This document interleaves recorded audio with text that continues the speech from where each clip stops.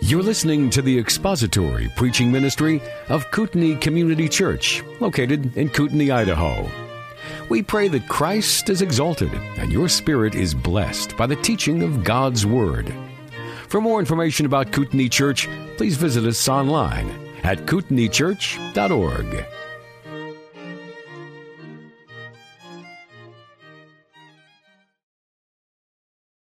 If you have ever said or done something and had it mischaracterized, misreported, misrepresented, or had false, insidious motives attached to it and had somebody question your character, your integrity, your honesty, then you know what Paul went through in that temple that day when they drug him outside and leveled against him those false accusations. That's in Acts chapter 21. You're going to need to turn there in your Bibles for our text this morning. One of the difficult things about a false accusation is that it's very difficult to defend yourself against them. If I say to you, you're an adulterer, you say, I am not. Well, prove it. How do you prove that? How can you prove that you've been faithful? How can you prove that you're not what I say you are? You can't. Now you say, Jim, but listen, you're innocent until proven guilty, right? Is that right? Are you innocent until proven guilty? Theoretically, that's how we would like to see it work in our court system, but is that really how it works? Are you innocent until proven guilty in the newspaper? Are you innocent until proven guilty on the TV screen? The very fact that the accusation is raised against you makes everybody look askance at you. And instantly somebody says, well, there must be something wrong with him, or nobody would even raise the accusation against him. We would like it, theoretically, to work in a courtroom that you'd be innocent until proven guilty, but that is not how it works in the court of public opinion. That is not how it works in the minds of people who hear the accusations. That is not how it works in real life. You know that, and I know that. You're guilty until you're proven innocent. That's just the nature of false accusations. So when they grabbed a hold of Paul in the temple and they said, Men of Israel, come to our aid. This is the man who preaches to all men everywhere against our people, against the law, against the temple, and he has even defiled this holy place by bringing a Greek into the temple. Remember those 4 accusations? When they raised those against the Apostle Paul, the sentiment in Jerusalem was already that he was guilty of that. Because the elders told Paul when he showed up, the people have been told concerning you that you teach all the Jews who are among the Gentiles to forsake Moses, to not circumcise their children, and to not walk according to the customs. So everybody already believed that these things were true of Paul. And then they seized him, and they drug him outside the temple, and they shut the temple doors. And they would say to Paul, you have preached against our people. And Paul could say all day long, I have not. Well, prove it. Now, friends, how do you prove that you haven't said something you haven't said? How do you prove that? You have preached against the law. I have not. Well, prove it. Prove you've never said anything against the law. You've preached against the temple. I have not. Prove it. You see how difficult that is? You see how difficult, if not impossible, it is to prove that you have never done something that you have never done. What do you offer as proof? You kind of have to sit there and take the heat from the false accusations. Well, they drugged Paul outside the temple. Their intent was to kill him. When we left off last week in Acts chapter 21, we saw that they had accused Paul of a capital crime. They have every legal justification for executing him right there on the spot, and that is indeed what they are proceeding to do. And so we pick up the story in Acts chapter 21. We're going to begin reading at verse 31. You see in verse 30 that they had shut the temple doors. Verse 31, while they were seeking to kill him, a report came up to the commander of the Roman cohort that all Jerusalem was in confusion. At once he took along some soldiers and centurions and ran down to them, and when they saw the commander and the soldiers, they stopped beating Paul. Then the commander came up and took hold of him and ordered him to be bound with 2 chains. And he began asking who he was and what he had done. But among the crowd, some were shouting one thing and some another, and when he could not find out the facts because of the uproar, he ordered him to be brought into the barracks. When he got to the stairs, he was carried by the soldiers because of the violence of the mob. For the multitude of the people kept following after them, shouting, "Away with him!" And as Paul was about to be brought into the barracks, he said to the commander, "May I say something to you?" And he said, "Do you know Greek? Then you're not the Egyptian who some time ago stirred up a revolt and led the 4,000 men of the assassins out into the wilderness." But Paul said, "I am a Jew of Tarsus, in Cilicia, a citizen of no insignificant city, and I beg you, allow me to speak to the people." And when he had given him permission, Paul, standing on the stairs, motioned to the people with his hands, and when there was a great hush, he spoke to them in the Hebrew dialect. Now, friends, there's good news and bad news, kind of like the announcements this morning. There's good news and bad news about Paul's situation. Here's the bad news. His captors, his opponents, these Jews, have Paul right where they want him. For over 20 years, they've been looking for this opportunity. To have him on their turf, surrounded by a hostile mob, separated from the Romans, charged of a capital crime, they have been hunting and hating and hounding this guy and have sought on more than one occasion to kill him. Now they have it in their grasp. It is in their reach. They see it and they are intent on killing him. This is what they have been looking for. This is the opportunity they have been waiting to seize since his knees hit the dust on the Damascus road. They knew back then they would have to kill him to shut him up. And now here it is. He's right there. His friends are few and far between, and even his friends, if they were willing to stand up for Paul, they're no match against this throng of people who have predisposed to hate him and to kill him. But here's the bad news for Paul's opponents, and thus the good news for Paul. The Lord wants Paul in Rome. Right? So no matter how bad it gets, the Lord wants Paul in Rome. And there is no purpose of His that can be thwarted. There is no plan of His that will not come to pass. Our God sits in the heavens and He does whatever He pleases. And so Paul, with a calm, respectful confidence in that kind of a God, takes what comes to him. And friends, if you had to imagine a scene in which it seems that the entire world is spinning out of control and God is far removed and not in control of anything, you would picture this scene in the temple. This is as close to God out of control as you could imagine ever being in the midst of that kind of a hurricane of hatred, this sort of storm of resentment and antagonism toward Paul, and they are ready to just unleash all of their fury upon this individual. And you and I might stand in the middle of such circumstances and situations and say, where's God in all of this? Things are out of control. How could He allow me, His servant, to endure such a thing, to have to go through such a thing? Is it possible that it's all out of control? No, what we see in Acts 21, my friends, is that God is in control of every last detail of what is unfolding. Why? Because God wants Paul in Rome. And that's where Paul's going, whether the crowd likes that or not. Look at verse 31. It says they were intending to kill him. This is what they've been wanting to do for quite some time. And now they've charged him with a capital crime. They have drug him outside of the temple and they have shut the temple doors. You know why they shut the temple doors? They don't want to kill the Apostle Paul inside the temple. That would defile the temple. Look, if you're going to murder somebody in cold blood, do it properly.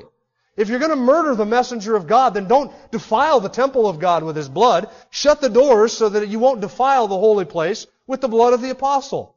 And then they proceeded to beat the tar out of Paul. I don't even think you and I can imagine this scene. They know that they have a limited amount of time.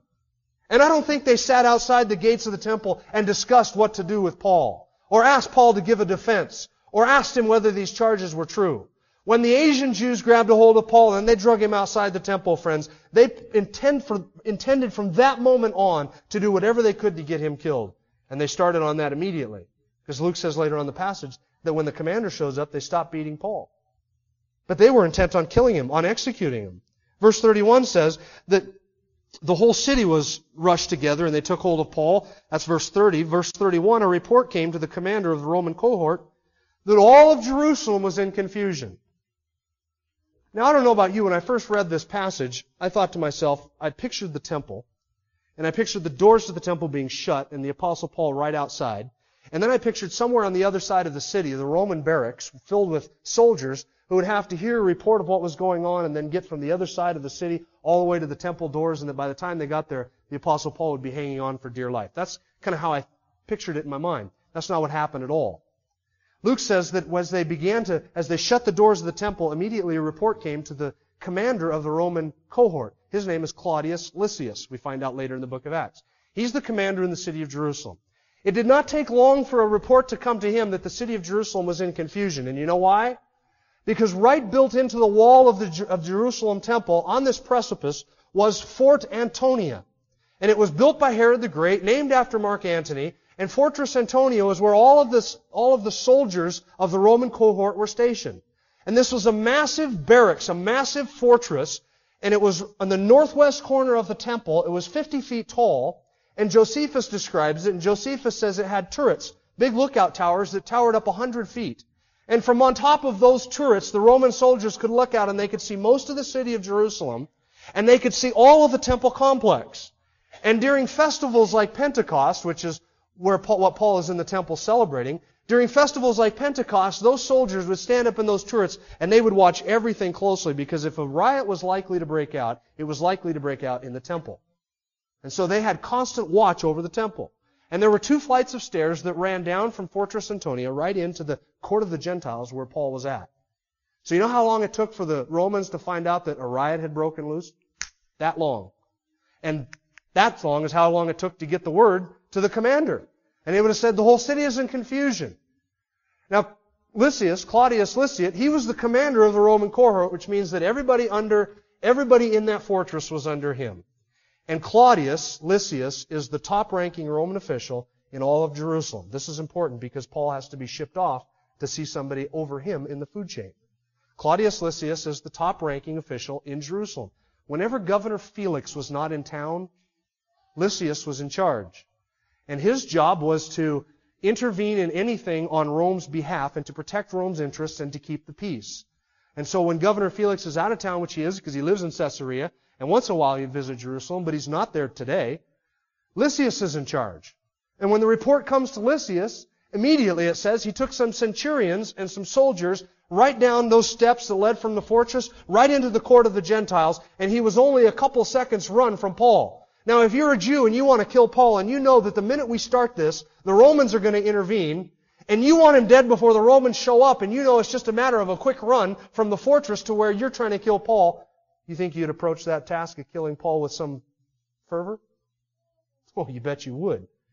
You'd be doing everything in your power to get this guy unconscious and dead before the Romans showed up. And that's what they did. Little detail here in the text. Luke says there were centurions. That's significant because that means there's more than one centurion. A centurion oversaw 100 men. So when you dispatched a centurion, you dispatched 100 men. So how many men did Claudius Lysias dispatch down into the court of the Gentiles to calm this crowd? At least 200 soldiers. At least, because it was centurions, plural. Now you think that's overkill? That sound like overkill to you, 200 soldiers? They would have been outnumbered 10-1 by the crowd inside the court of the Gentiles. Lysias didn't just go down in there with a bare minimum number of troops. Rome was known for its heavy-handedness. And if there was a riot about to break loose, immediately they would go down and they would stop it. And so he dispatches at least 200 soldiers, the centurions and the soldiers, and they rush down into the court of the Gentiles. And it says in the text that when they saw the centurions, the commander, and the soldiers, they stopped beating Paul. And then the commander came up, and he took hold of him and ordered him to be bound with 2 chains. They arrested Paul. Now when Lysias shows up on the scene, I want you to imagine what he saw. The temple doors are shut, and all of these people have gathered around. You know how mobs get? When I was a kid I went to public school, and one of the best events in a public school was the fights that broke out from time and again. And this is at least from my unsaved fleshly perspective. We all wanted to see the fights. And so we would rush out into the hallway. And friends, you couldn't get a teacher through that hallway to save your life when a fight was going on because the crowd was so thick. A mass of humanity. And you wanted to get the front row seats right up around where the fight was going on so that you could see it. And once a fight broke out, the teachers would try and get in, and it would take them, they'd have to peel back people and climb over top of students and do anything they could to get to the scene of the fight to break it up. That's what it was like in the temple. But when the teacher, that is when Lysias showed up, they stopped beating Paul. I imagine the people who were throwing their fists kind of stepped back into the crowd and just sort of disappeared. You know why? They don't want to be arrested for assault. They don't want to be arrested for sparking a riot. If anybody's going to be arrested, it's going to be Paul. And when Lysias shows up, he sees the Apostle Paul, I would presume beaten and bloodied and disheveled.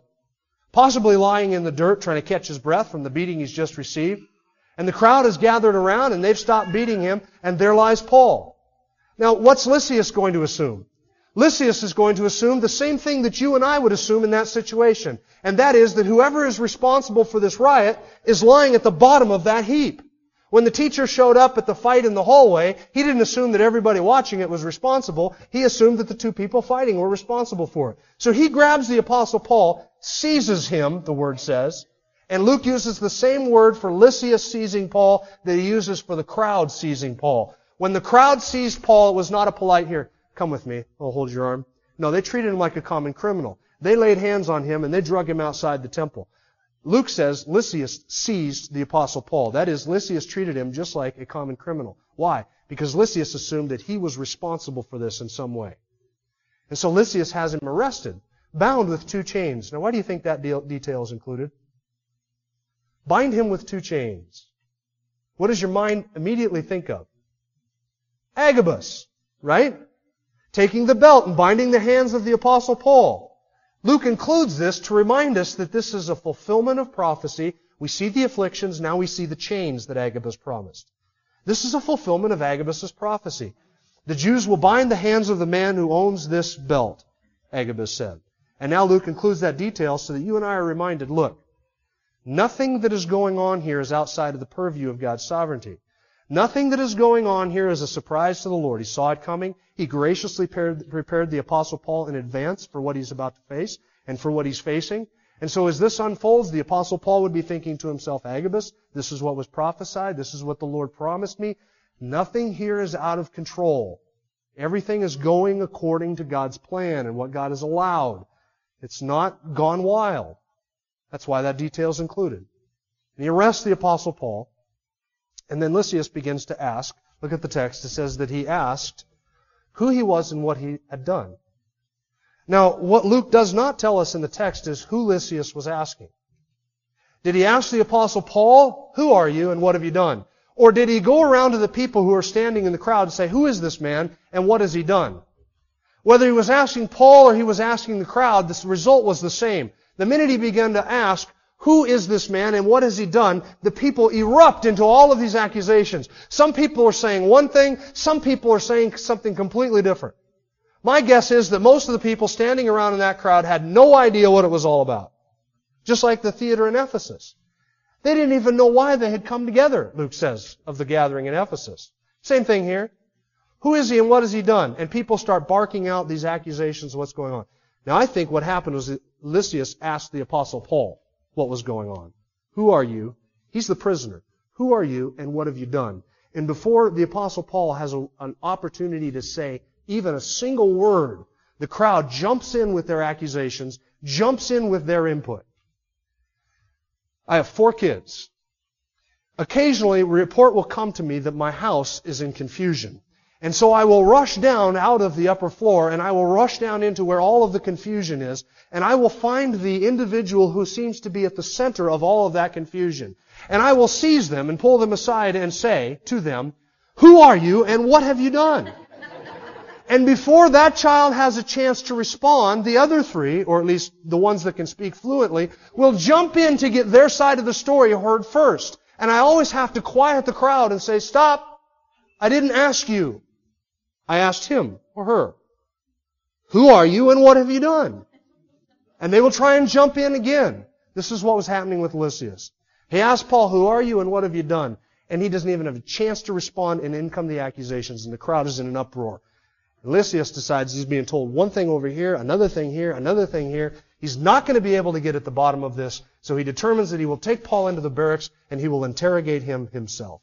Lysias will get to the bottom of this. So they begin to remove Paul to the barracks. Now, why didn't Lysias just turn Paul over to the Jews? He had been accused of a capital crime. They can execute him without thinking twice. Why didn't Lysias just say, here you are, turn him over to the temple police and let them execute him? You know why that didn't happen? The temple police were not in control.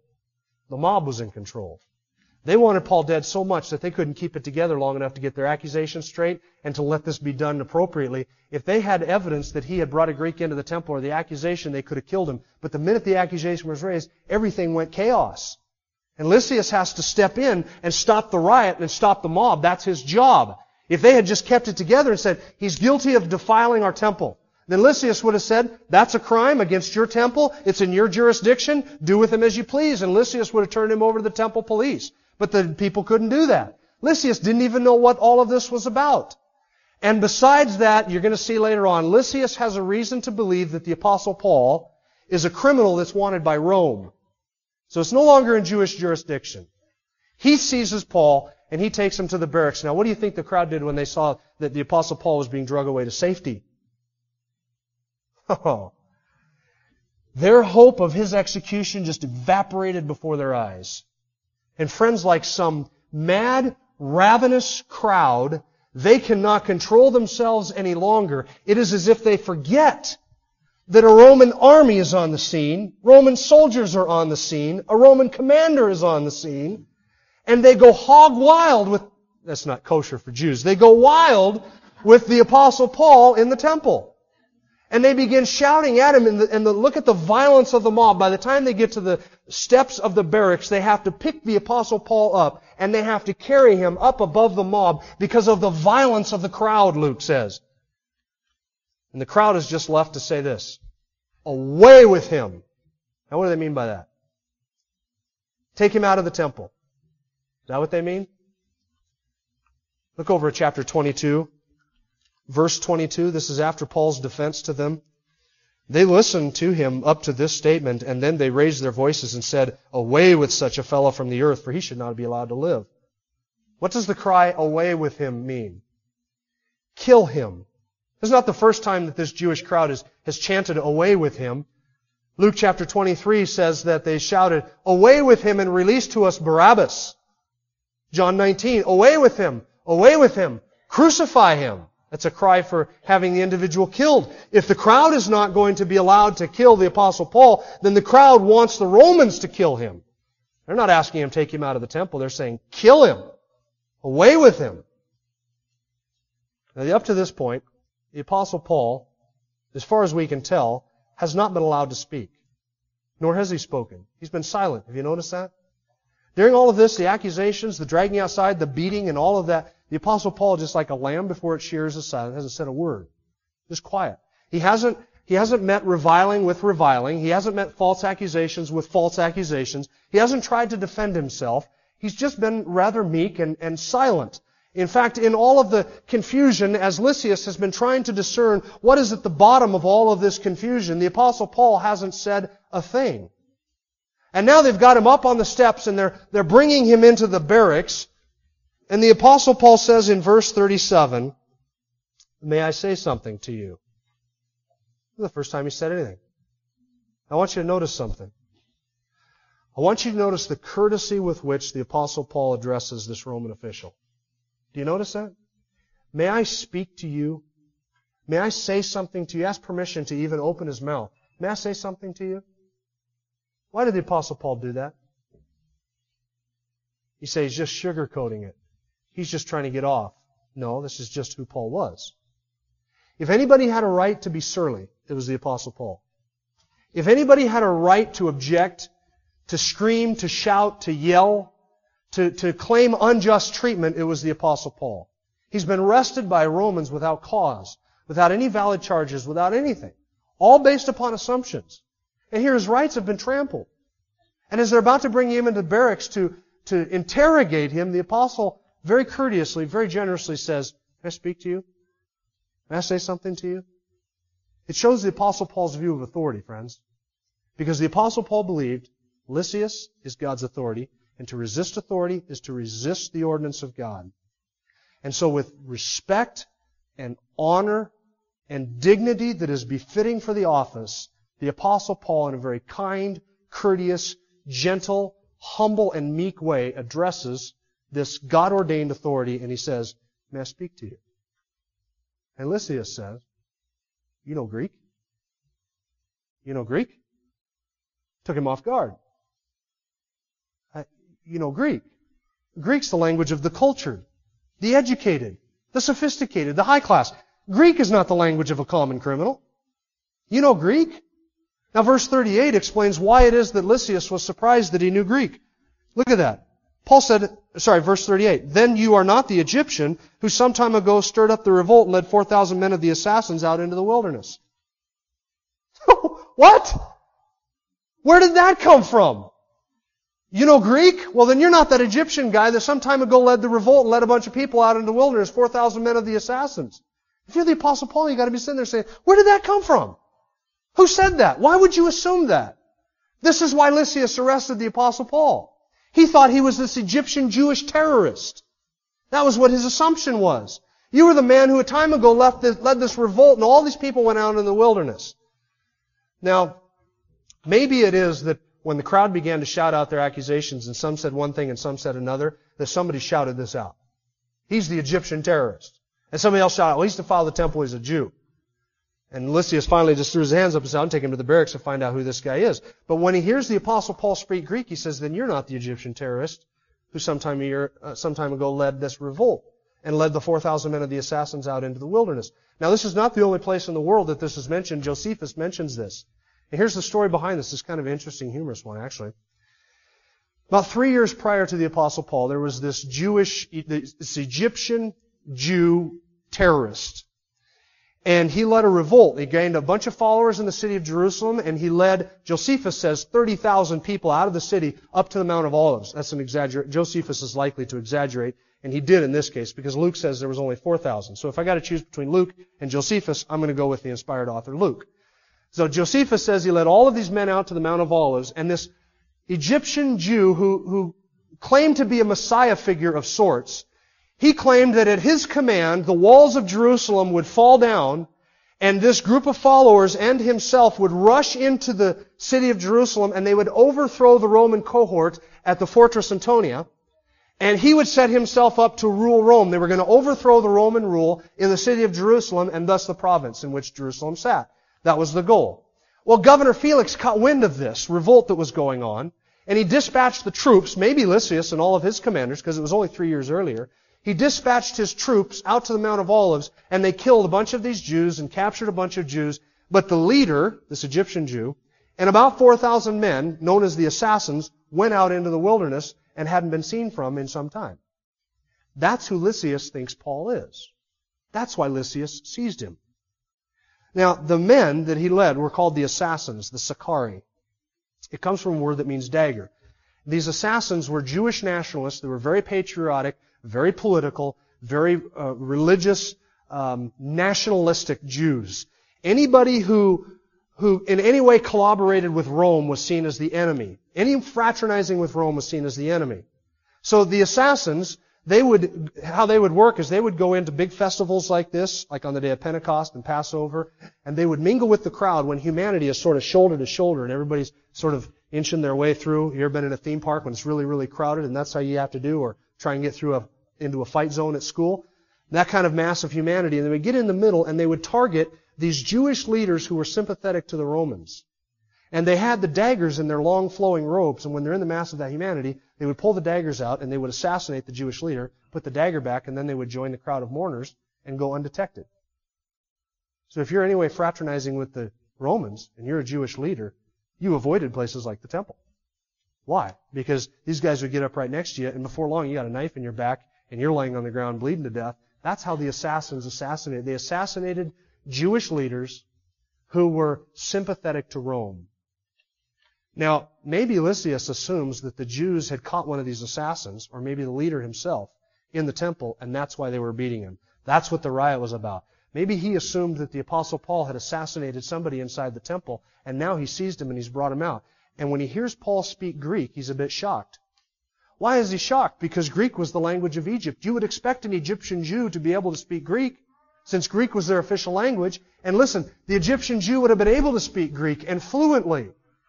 But the Egyptian Jew, this nationalistic Egyptian Jew, would have never spoken Greek. Why?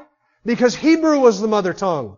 And to speak the language of the Romans was to fraternize with the enemy. And even though he was fluent in it, he would never have spoken the Greek language because he was such a nationalistic Jew. And Lysias assumes that the Apostle Paul is this Egyptian Jew. So when he hears him say, "May I speak to you?" and he speaks fluent Greek, he understands instantly, you're not the Egyptian terrorist who led these men out into the wilderness. You're not the one who led that revolt. Lysias has thought that he had somehow arrived at the answer to all of this. He had an assumption. He had a prisoner. He thought he knew who it was. He thought he had apprehended somebody on Rome's most wanted list. He thought he had apprehended criminal number one for Rome. And now he hears him speak Greek, and he realizes if he was the Egyptian Jew, he wouldn't speak Greek to me. So that's not who he is. Paul says, no, I'm a Jew of Tarsus. I'm a Jew, that is, I have every right to be inside the temple, just like the other Jews. I'm of Tarsus, of Cilicia. I'm a citizen of no insignificant city. Now you notice that the Apostle Paul does not indicate that he's a Roman citizen, just that he's a citizen of Tarsus. His Roman citizenship is going to come up in a bit, but not right away. He just says, I'm a citizen of no insignificant city, and he's right. Tarsus was the capital of Cilicia. It was a university town, well-educated, high-cultured, highly educated, high-class people, wealthy, articulate, fluent.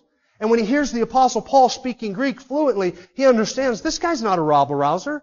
This guy's not your typical Jewish criminal. This guy's not some vagrant who hangs around and commits crimes worthy of death. He realizes that he's dealing with somebody who is higher class and educated. And the Apostle Paul says, that's right, I'm a citizen of Cilicia. That's no insignificant city. It's as if the Apostle Paul is saying to Lysias, I'm not the type of guy that would come into a crowd and create trouble like this. And then Paul says, may I speak to the people? Oh. Friends, you got to love this about Paul. May I speak to the people? Can I address the crowd? You're Paul. You've got a crowd. Paul plus crowd equals opportunity to present the gospel. I'm Paul. I've got a crowd. I'm up on the stairs where everybody can see me. Everybody can hear me. Right? And not only that, but I've got an armed escort of about 200 well-armed bodyguards.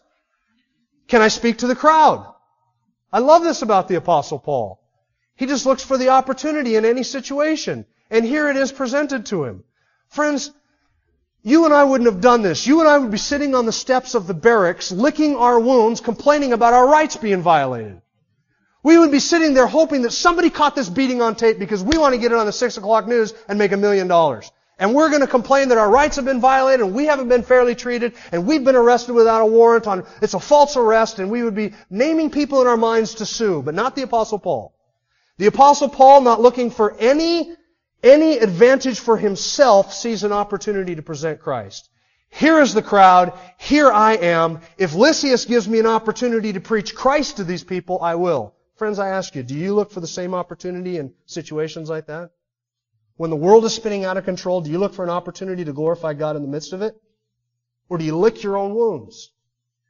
Paul could see an opportunity everywhere, and he seizes it. Lysias says, sure. I mean, the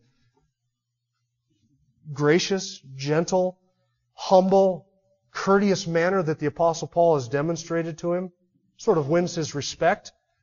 And Lysias is thinking to himself, if I give this guy the opportunity to speak to these people, maybe I'll be able to get at the bottom of what's going on here. Listening to him and listening to the crowd will help me discern who he is and what he's done. He asked the crowd and he didn't get an answer. And then when he gets him into the barracks, he thinks he knows who he is. He thinks he knows what he's done. But then he sees that theory blown to pieces. So he's thinking to himself, if I let Paul address the people, at least I'll have some idea of what all of this is about.